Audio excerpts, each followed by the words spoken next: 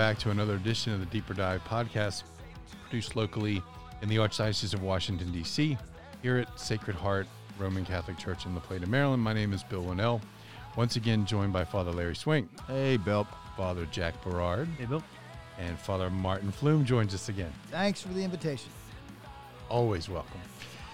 Today we're going to take a deeper dive into IVF and take a somewhat deep dive into the question about vaccines, whether it's ethically okay to have a vaccine that is derived from fetal cells. Father Larry. Okay, great. So this is going to be a wrestling match a little bit, and it's going to take a lot of thinking, theological thinking, and these two issues are very much connected. And I think if you were to sort of name this conversation is really, can you do something evil for a good result? Is essentially the question, and if so, how? And because we're going to talk a little bit about something that might strike people as controversial, is the issue of in vitro fertilization, which unfortunately a lot of Catholics have sort of bought into this a little bit because of this increase of infertility, and I think a lot of it was, for many people that I've experienced, this out of ignorance. They didn't know it was wrong because you rarely hear it from the pulpit. Maybe some did know and they did it anyway. On the surface, it seems like it's pro-life. Right. It seems it's one of the tougher teachings because it's this desire for a man and woman to have a child, which is beautiful. But then the question is the means moral? And if it's not moral, for a good result, can you do it? And I want to go into that a little bit, with the two priests here and myself. And then piggybacking that is this whole issue of, we're right now in the midst of hopefully people where scientists are trying to find a vaccine for the coronavirus. And we're starting to get news that they are making this vaccine in some cases from using sort of the stem cells from aborted fetuses, which really sort of raises a lot of eyebrows. Like, wait, can we take this? So let's start with in vitro fertilization. And Father Flume, can you first just kind of give us maybe in 2 or 3 sentences, if someone were to come to your office and say, Father, we are unable to have a child. We prayed about this. We're going to go to Shady Grove Fertility Center and do IVF. How would you explain to them that this is wrong? Because the church does teach that it's wrong. It's actually an evil act in itself. But why? Right. I would start with the fact that children are a gift from God, that we don't manufacture children, and that parents don't have a right to have children, or a husband and wife don't have the right to have children, even though, we certainly hope that God gifts them with that. And the prevailing thought is, if IVF works, then I have a right to have children, and I have a right to choose what kind of children and how many children and all that. And it really leaves out the whole idea that children are a gift from God, and that they arrive in the midst of marital love, not in a clinic, in a petri dish. Right. Well, let's stop there. That's a great point, because a lot of times I think people, if they know the process, that in vitro means from glass, it's in the glass. So essentially that they would, a doctor or a scientist would take, the sperm and the egg of the woman and basically fertilize them in a petri dish, correct? Right. Okay. And then they would implant the fertilized egg into the mother when the embryo is formed, correct? Or whenever Yes, but also they freeze them for later implantation. Right. All right. But before we jump to that point, I remember, I think me and you were at a conference with Father Tad years ago. Remember that? Yeah. The redheaded, he was a priest from Harvard, and he was brilliant. And he gave us a priest a conference, and we were all like, he asked us the question, well, why is in vitro fertilization? And we all raised our hand, because they're going to freeze embryos. And he's like, you're jumping the gun. And the first principle he said, and this is coming from a doctor, is you have to tell parents they don't have a right to a child, and the key word, it's a gift from God. And I think we've lost, because of our culture has divided sex from procreation through contraception, we've also divided procreation from sex. That it's supposed to be this, that's essentially what procreation is. You create with God. Right. And that God allows this life to come in through the love of a man and a woman. And we've lost that in mainstream society. So the first point is essentially that life is a gift, and only God through the and the children have, I think, from what I understand, is from Donum Vitam and from what Father Tad was telling us in that conference, and also from Moral Theology, is that a child has a right to be brought into existence through the marital act. Right. That's what they have a right to, right? You want to say something on that, Father Jack? Yeah, I mean, I think and there's also kind of an analogy, kind of going back to what Bill kind of in his intro kind of said, that like there seems to be that this is like this pro-life thing, right? And even for a lot of Catholics who would agree on all the other things the church has to teach, they'll say, well, in vitro fertilization is good because the child comes out of it, but they're forgetting the fact that the process matters, right? And that just like the problem with using a condom is that there is an addition to the sexual act. In vitro fertilization, there is an addition to the sexual act, to the procreative act, more than anything. That like you have now completely disrupted the natural course for of sexuality, and it's kind of this consumerist mentality, even towards I think Father Flume said manufacture. I think it's a perfect word for it.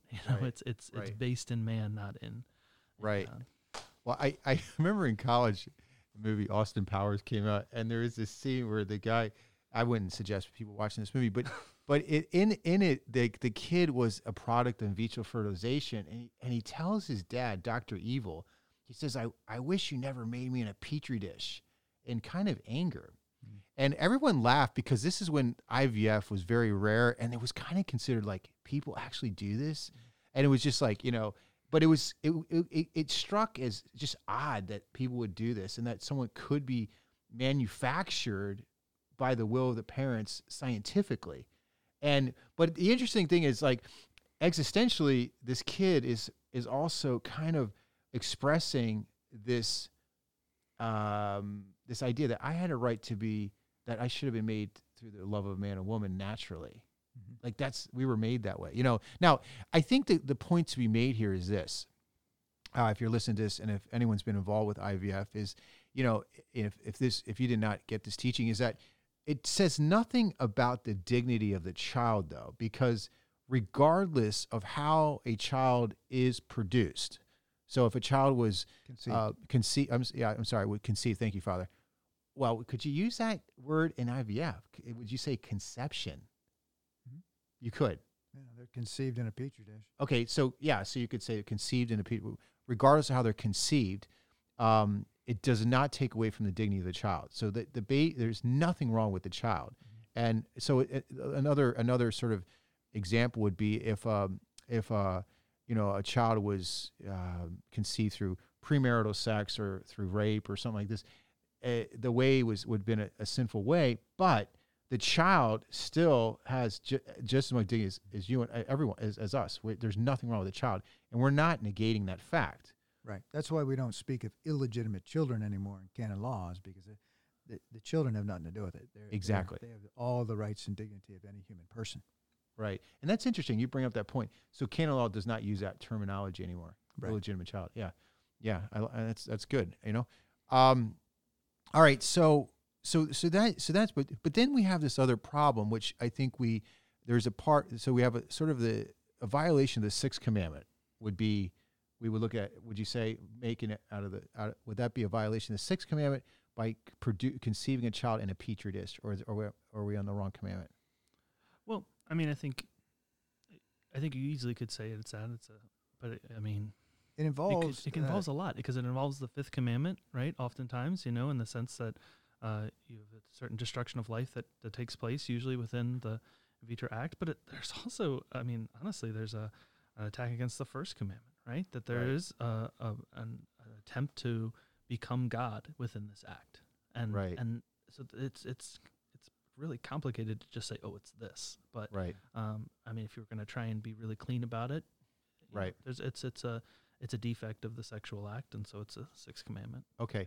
Yeah. So then, but there's, and then the other, taking a step further, another moral problem with the IVF, with this process is that usually in the process is that they'll make, usually about 8 embryos per, I mean, they probably have less than this, but I remember when it started, it was about 8 embryos were conceived in the Petri dish, and they would selectively try to get the best one, quote unquote, to implant in the mother.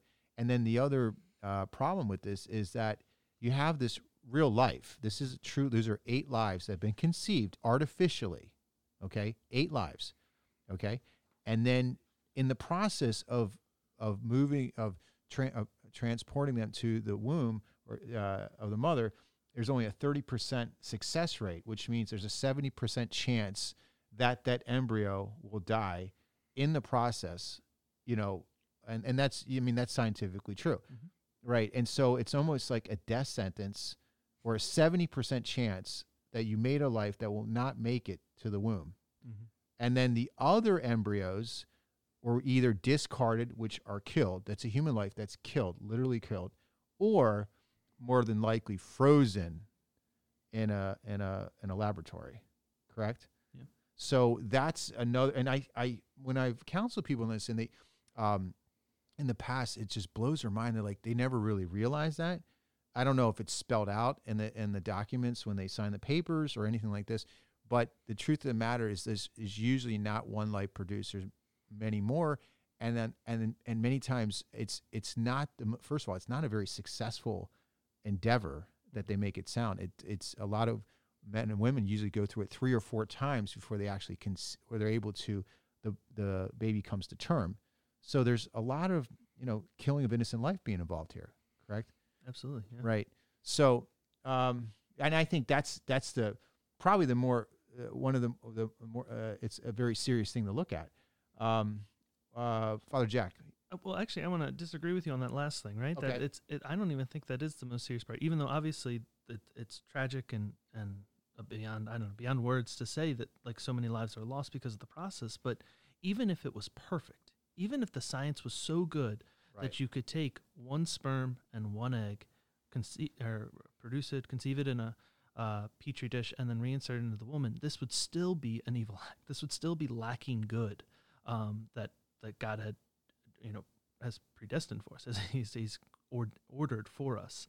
And that's something to kind of reflect on. That like if we truly believe that all that God has created is good, including the procreative and unitive act of marital relations, then like we have to take that seriously even here, because like this is just a side problem in IVF is that we are also killing hundreds and thousands of children a year, but it's still problematic, even if it was scientifically much better. Right. Would I like to see it much better? Sure, but it doesn't mean that we would be okay with it, I guess. And a couple of those defects that he's speaking of, if you want to speak commandments, honor thy father and thy mother. This does great dishonor to the man and the woman who become mother and father. Right. The woman's violated. I mean, do you really want your wife, to be planted with this process is contrary to With someone else's human seed, too. dignity. Yeah. It could be someone else's seed, could be someone else's egg, and so there's a lot of evils that are tangential but grow off of this IVF. Right. The other thing is, you pointed out the 6th commandment. In order to produce the sperm, there's masturbation. Right. And we tell everybody, you got to go to confession about this before you receive communion. It's a grave sin. Right. Right. So, in a certain sense, we don't even have to talk about like even when IVF, unless before they're gonna, you even get to the petri dish, there's already unless they're going to go in there and surgically remove your sperm, right. in a way that and I suppose they have methods, but why use that? The world doesn't care if you masturbate or not, and so here you're committing a grave sin in order to produce some good, as you were saying. Right. We may not do evil; the good may come of it. Right. Well said. So, all right. So once again, it goes back to the fact that there's all these sort of, violating commandments, going off the natural law, for this good. But let's take, all right. So it kind of ties into, and I think before we go into the next topic, which was which ties in, because these embryos are now being used for research. And I want to address that. Okay. So, but before we go there, I think on a sort of, let's say a couple is out there and they're struggling with fertility. What can you do that's morally acceptable? Now, one of the questions that people ask is, can a woman use fertility treatments? And the answer to that is yes, if it aids the procreative act. So you can use fertility drugs and things like this, correct? If it supports the natural process, act, right? And if those drugs are produced in an ethical way. Exactly. Okay. And then obviously there's adoption, adopting children, which is a beautiful thing, gives children the opportunity to have parents that would not have opportunities without that. And I think that the thing also the church really recognizes and does not lack compassion for the fact that infertility is a huge cross, especially for a mother. And we even say that in the Catechism of the Catholic Church, that it is a cross, but it can bear much fruit, And I think too is that we're trying to help you. And there's something that to maybe looked at. There's the Paul VI Institute, and they have this thing called naprotechnology, where they're trying to, with doctors and scientists, to find ways of curing the infertility of a woman naturally and through some surgical procedures that allow the woman and the man to have a baby, from the marital act. And I think that's something to look at. It's called naprotechnology. So Right. And the infertility could be on either side, the male or the female. Exactly. So, okay. So transitioning now into this second thing is now, why do we bring up IVF? Because right now we have in laboratories a lot of life that's basically in a freezer. Okay. Now, I'm not sure what the numbers are, but it could be in a laboratory like hundreds of thousands of lives that are being frozen. Okay. And the Vatican was trying to figure out, well, what do we do now? Is that we have this, the deed's been done. And I think this ties in also with the vaccine thing. Like, the abortion's already been completed. So can we use the material, like the fetus, for something good? All right. So this is sort of like it's a deep theological question. So I think that's what we're talking about here with the vaccines is, all right, let's say whether it's an abortion or the embryo's already been made artificially in a test tube, can we now, if they're not going to come to full life or they've already been Full maturity. Yeah, exactly. Can we use it for some good is the question. Yeah, right? we got to start right where the church starts as far as where life begins, which is at conception. Conception, correct. So we're not talking about material. Right. The question is, can we do this to a person? Exactly. Can we hand over human persons at that stage of development to be killed, torn apart for research purposes? Exactly. And that's what embryonic stem cell research. And one of the five non-negotiables, too, you talk about like things to think about when you're voting, too, is if a politician, they always say, there's a distinction, is testing what's called stem cell research versus embryonic stem cell research. There's a huge difference. Stem cell is completely, there's 9 ways of doing that, completely moral. But the one we're against is embryonic stem cell research, which is trying to get policies whereby we can crack into these freezers, take the living embryos that are alive in a freezer, kill them for scientific research. Okay, so the question Father, let's Father Jack, let's go with you on this. So, what's the moral principle that says we can't do that in Catholic theology? I mean, it starts with the dignity of human life, right? Like, and that's the problem is that you can't, we've already kind of mentioned that you can't do evil so that good can come of it. Right. And let's stop there. Okay. That's it. Repeat that slowly, that principle. You can't do evil so that good may come of it. Right. Okay. Excellent. So as a living human being, I can't donate my heart to somebody because they're dying of heart disease. I'd want your heart, Father Flip. You're donating it. It's all shriveled up. Black and just dark. No, it's probably enlarged in like St. Philip Neri. You know, it's like, they're going to open up your chest. Like, the thing's huge. What a great warm feeling I have. I'm going to give my heart away to somebody, Right. Okay. Sorry. Let's get serious again. All right. So, all right.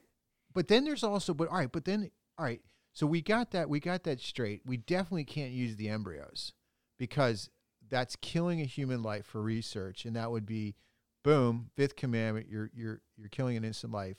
Now, I mean, what happens to these embryos? We don't know what to do. I mean, basically, they're going to have to stay in a freezer, basically to the end of time. Right now, that's the only solution we have at this point, because there's just no ethical way of dealing with this human life, right, without risking their death. So let's just put that aside. Mm-hmm. Put that aside.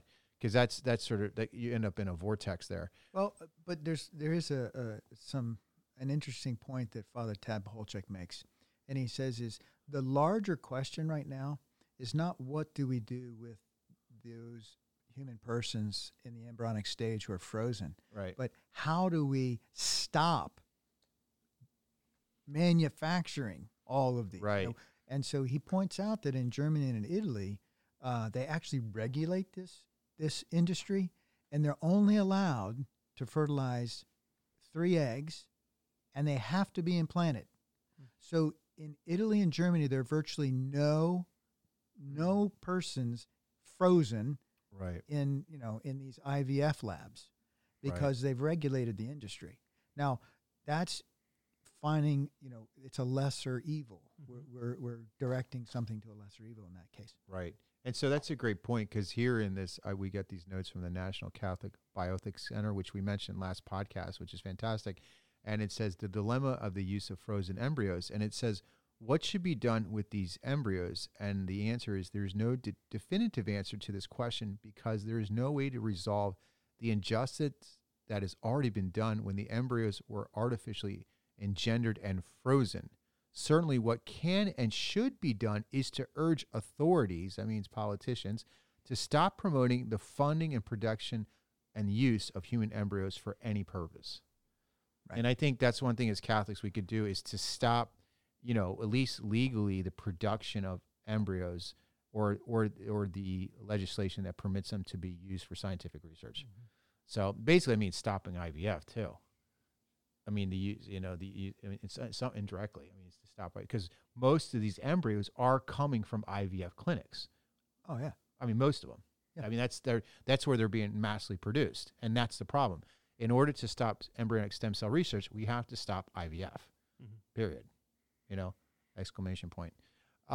Okay, so then, all right. Well, let's take this other thing now. Say, all right, in the case of an aborted fetus, the baby's is already dead. So the moral question is, the baby's already dead.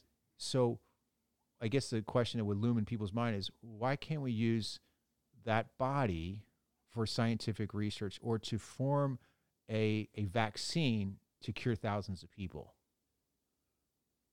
What's the answer? Well, it goes back to human dignity. Right. It's one thing to take, in the transplant of a liver, for example, if somebody's donated their liver in the event of their death, they donate their liver or something. That's something that's lauded by the church as generous. Right. It's another thing to directly kill a human person, right, and then use their remains, much as the Nazis did. When they were killing the Jews, they were taking their hair and etc., taking the gold out of their teeth. It's not just macabre. It's an offense against human dignity. Right. Okay. Okay. So, Bill. No, there is. I mean, just to reiterate, there is a distinction between. There are fetuses where cells are taken from miscarriages, right? From from any kind of other cause of death before natural birth. And we're not talking about, I mean, like you drew the distinction, which is an important one between IVF and fertility drugs. There's also a distinction here. We're not talking about cord blood donations or things like that. Stem cells taken from cord blood are perfectly permissible. Many people do it now from when my twins were born. We had cord blood withdrawn to try to use. My mother was undergoing leukemia treatments at the time. Right. So we're not talking about things like that. You're in your case with Father Flume is talking about specifically aborted fetuses. Right. Okay. So I think too we also have to have some principles here, and I think too is what we're talking about too when this stage with the aborted fetuses and coming up with a vaccine is the distinction between formal and informal cooperation with evil. Correct? Yeah. Okay, so Father Jack, can we kind of let's kind of like go deeper. That's the purpose of this. What's the difference between formal cooperation with evil versus informal cooperation with evil? Yeah. So the basic difference is formal cooperation with evil is a matter of intention, right? So it's the person who the nurse who assists with the doctor who performs the abortion, right? So she sits there and she wants to help this cause, right? She is trying to do it. She is now formally, she might not have actually committed it, right? But she was right there by the side. She was running the machines. That is, and has the same intention as the doctor. Then there is this material cooperation with evil. That's the informal. It's not of the same means, right? Like you're not intending to do the same evil, but you are still cooperating in some way. Right. Now, that's can I where use really maybe can I take a stab at that? Yeah. We're talking about informal material cooperation, correct? Right. So what if I had a company that had some kind of antiseptic that was used in clinics, and I delivered that to the abortion clinic that would be used for an abortion. Would that be sort of, I mean, is that participating? I mean, like, so it definitely, it's a participation, right? It's definitely a cooperation because you've done it, but it's a matter of levels, right? Because it's not all the same. Like formal cooperation, there is one. You either are intending it or you're not. There's no ifs, ands, or buts about it. But when it comes to material cooperation with evil, you can be anywhere from the guy holding, injecting the syringe to the delivery guy, who also is cooperating technically. Yeah. But it's much more remote. Right. It's not the same approximation, and they say that either in intention, material, space, or in time. And that takes a lot of discernment, and in this discernment might not be actually be the best word, but parsing out of like where exactly is our culpability within the moral act. Right. And so so the farther away you are from the actual act, the less you're materially cooperating, the more remote it is for you, the less culpable you are. Therefore, there is a wiggle room to some degree. So the example is there's this, when it comes to material cooperation with evil, the first distinction is between immediate and immediate. So the immediate material cooperation is the person who is right there with it. Let's use a bank robber. So the bank robber. All right. So let's talk about the guy who robs the bank is committing an evil act. Now you're the getaway driver, right? You know that you're the getaway driver. You are formally cooperating with evil. If you aren't intending to rob a bank, but you know what he's doing, and you drive the car, you are immediately materially cooperating with evil. Now the church has very explicitly stated that's basically the same.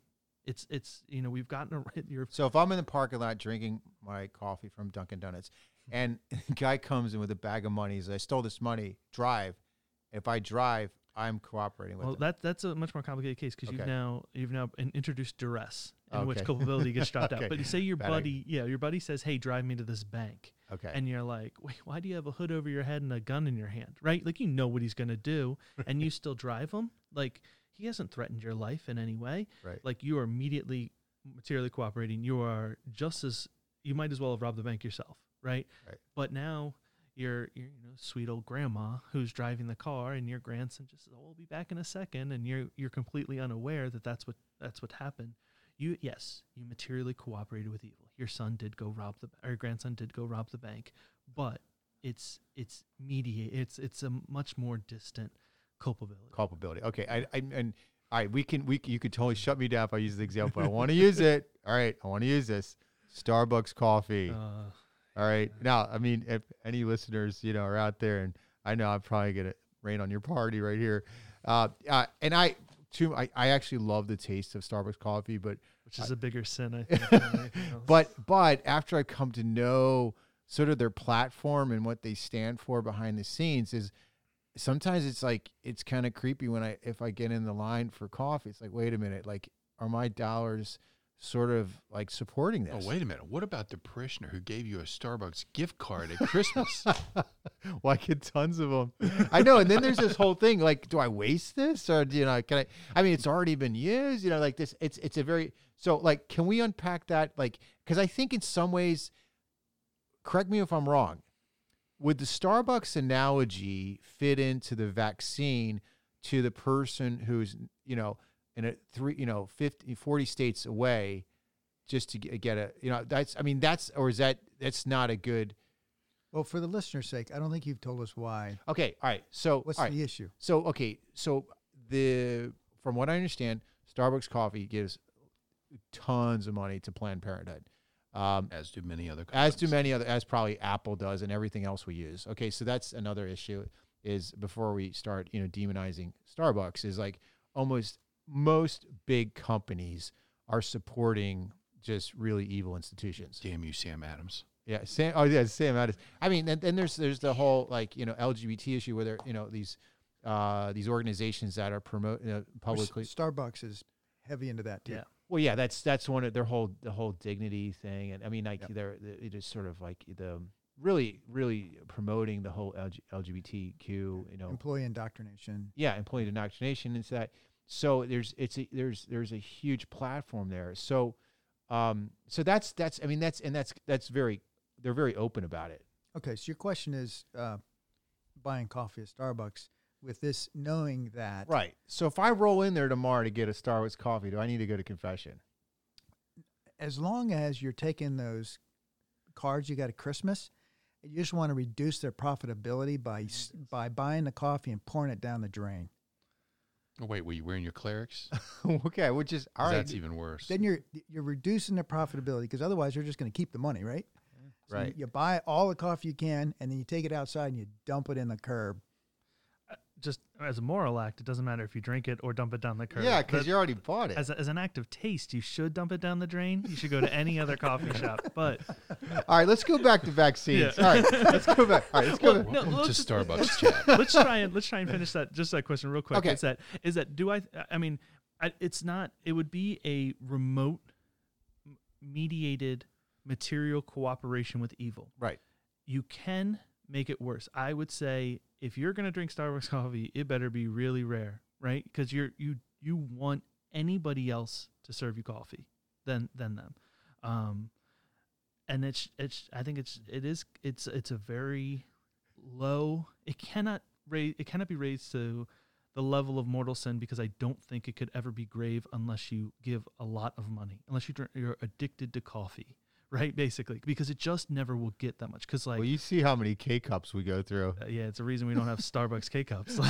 It's like, why do you hate the environment, Father? Why? Well, I recycle them. Let me make one further point on the vaccine. So basically, what we've been talking about is 2 degrees of evil, 2 levels of evil. But there's a corresponding good that I think we need to pursue, and that's this: there's a positive value to the witness that we give when we say, hey, this is objectionable to us. Provide cell lines that are not from aborted children. Right. So that's why we're actually having some of these tech companies, biotech companies, switch to other cell lines, is they recognize there's opposition to this. And so there's a positive value that I don't need to really, it's a good exercise to figure out, am I cooperating materially or remotely, whatever, but why not just say, I'm not going to use the vaccine because I object to the killing of human persons. And I want you to provide a vaccine that is not tainted by this. Which is so possible. So as we know, multiple companies right now are there's vaccines in production. So you're saying it's incumbent upon the average Catholic, which I assume is what we're talking about here, to do the research on each vaccine that they would. Well, we have people doing that for us, but yes, we should be informed, and we should choose the highest good. Well, hold on. Not just avoid the evil. Can I stop you there? Or Bill, well, let's take that train of thought. All right, let's take it into another controversial issue like voting. Like, I think the problem with many people when they go to the voting booth, they never really look at what's behind the scenes. Like, what are the issues that they're actually voting for? Okay. And I think is in terms of like, when we're looking at this is like, if we just blindly just take whatever is being produced without doing our due diligence, it's kind of indirectly or even directly, if we're wholeheartly just saying, okay, it's fine to do it, we're pushing the agenda. And I think that's the problem is very few people step back. Like I think after Father Jack's talk, I'm never going to drink Starbucks again. But and I am convicted. See you Saturday morning. Hey, I got Dunkin' Donuts, and we've had this talk before. What's wrong with Wawa? Wawa, it's all right. Wawa's not that bad. It's not bad, but it's better for your soul. They don't have a drive-in. I'm trying to get this quick, This is the problem. I don't have time to get in there. I got things to do. Okay, all right. So, all right, let's go back. Let's go back to this. So, I think what Father Flume is saying is like, but we also have to go to the principle. Is I think the church does. Let's step back, it does say that if the pandemic broke out and if it was the only way. All right, here's the fundamental question. All right, we have to answer this. Everything off the table. Let's say that we run out of vaccine and the only vaccines you could get is from those companies that are producing from aborted fetuses. Could someone use it without committing a sin? It's ethically objectionable, but not sinful. Okay, and that's the distinction. Right. It's ethically objectionable, but not. If you have an option, this is why it's important to get educated. Right. If you have a vaccine that's not derived from you got to use that a child that's been aborted, then yeah. And I think not to dumb this down too much, but it's almost like let's take the coffee thing. Is if I'm really trying to live and promote the kingdom of God, which is gospel values, because we're always saying what's the gospel in this, I should have it in myself to go to Wawa and get my coffee, ditch my my gift card to give it to some. Well, then do I give it to someone else? It's another quandary. You can use the gift card. Don't worry. The gift card is allowed. Okay, all right. Well, let's do another podcast. But the thing is, if there's an alternative, use the alternative, right? And not only that, but like within the instructions, the Vatican instructions that have said it's okay to use these vaccines that have been derived from aborted fetuses, and then they are in part they're reflecting on this some 40 years later. They're not doing it. Right. Like they're not make that distinction, about, Father Jack. So they are specifically referring to the vaccines that you would inoculate for a child, right? Like this is the ones they're talking about. They're not talking about the flu virus. They're not talking about coronavirus. They're not talking about modern vaccines. They're talking about the ones that have been in use for decades that have actually been proven extremely effective and are very helpful for the public good that is health, and that we have a duty actually to receive. Now, in their instructions that say, for this grave reason, which is the public health, you can use these particular vaccines, and they actually lay out which ones are coming through, right, in terms of rubella and hepatitis A, that those particular ones are acceptable. The interesting thing about it is that they also, within the same instructions, say the person who receives it has a duty to write, I don't even think they mention the company, although that would, I think, be also helpful. They talk about the government and the healthcare systems, right? And within that, this is what I found most amazing, is that one of the things that they say is that, in the United States, the only one that's acceptable for, I think think it was rubella, but the MMR vaccine, it's derived from this fetus, but the material that extracts from it. But in other countries, there are morally acceptable vaccines. So this isn't even just, Merck, right, the pharmaceutical company, but this is also a problem with, I don't know if it would be HHS or FDA or whatever it is, Right. but it's somebody there should be able to step in and say, figure this out because this thing works for us. And Right. let And me ease my conscience. For Right. that, and let vaccine rates go back up. Well, the bottom line is this: is that the science is out there for them to do this without aborted fetus for sure. There's no doubt about that, right? And I even think for embryonic stem cell research, they say that there's 9 forms of stem cells that are very high, are actually much more effective for coming up with cures to things than from embryos. And not to get too scientific, because I'm not too scientific, but just to, so everyone knows why the desire is for fetal cells versus adult cells is it's all about the number of splittings. The fewer number of splittings that the cells have gone through, the more useful they are and easier to work with. That's why the desire is to use fetal cells. Right. Because it's quicker. You can use it quicker. Well, and they're they're purer, for lack of a better term, cells. They haven't gone through extensive divisions. Right. Can I draw Father Jack's last point a little bit? Yeah, please. Because I'm not sure if it came through totally clear. So, in the document where they're saying that it's okay to use those vaccines, although they were derived from aborted fetuses, it's okay because it's not formal cooperation, and because of the great public good, etc. And then you're making an excellent point that after that it says that we have an obligation as Catholics to then approach government, approach industry, and say, look, this is objectionable to us. We want something else. In other words, we can't just take these vaccines, it's okay to use them, forget about it. No, we should be advocating for the dignity of human life by going to the Mercks of the world and going to the FDA and saying, this is not right. Yeah, and going to the Starbucks and tell them that, can I just get your coffee without worrying about this agenda? I'm going to do that. It's going to be my mission. Agenda-free coffee. I'm going to be salt of the earth for Starbucks. And What do you think? that one? That would be a miracle.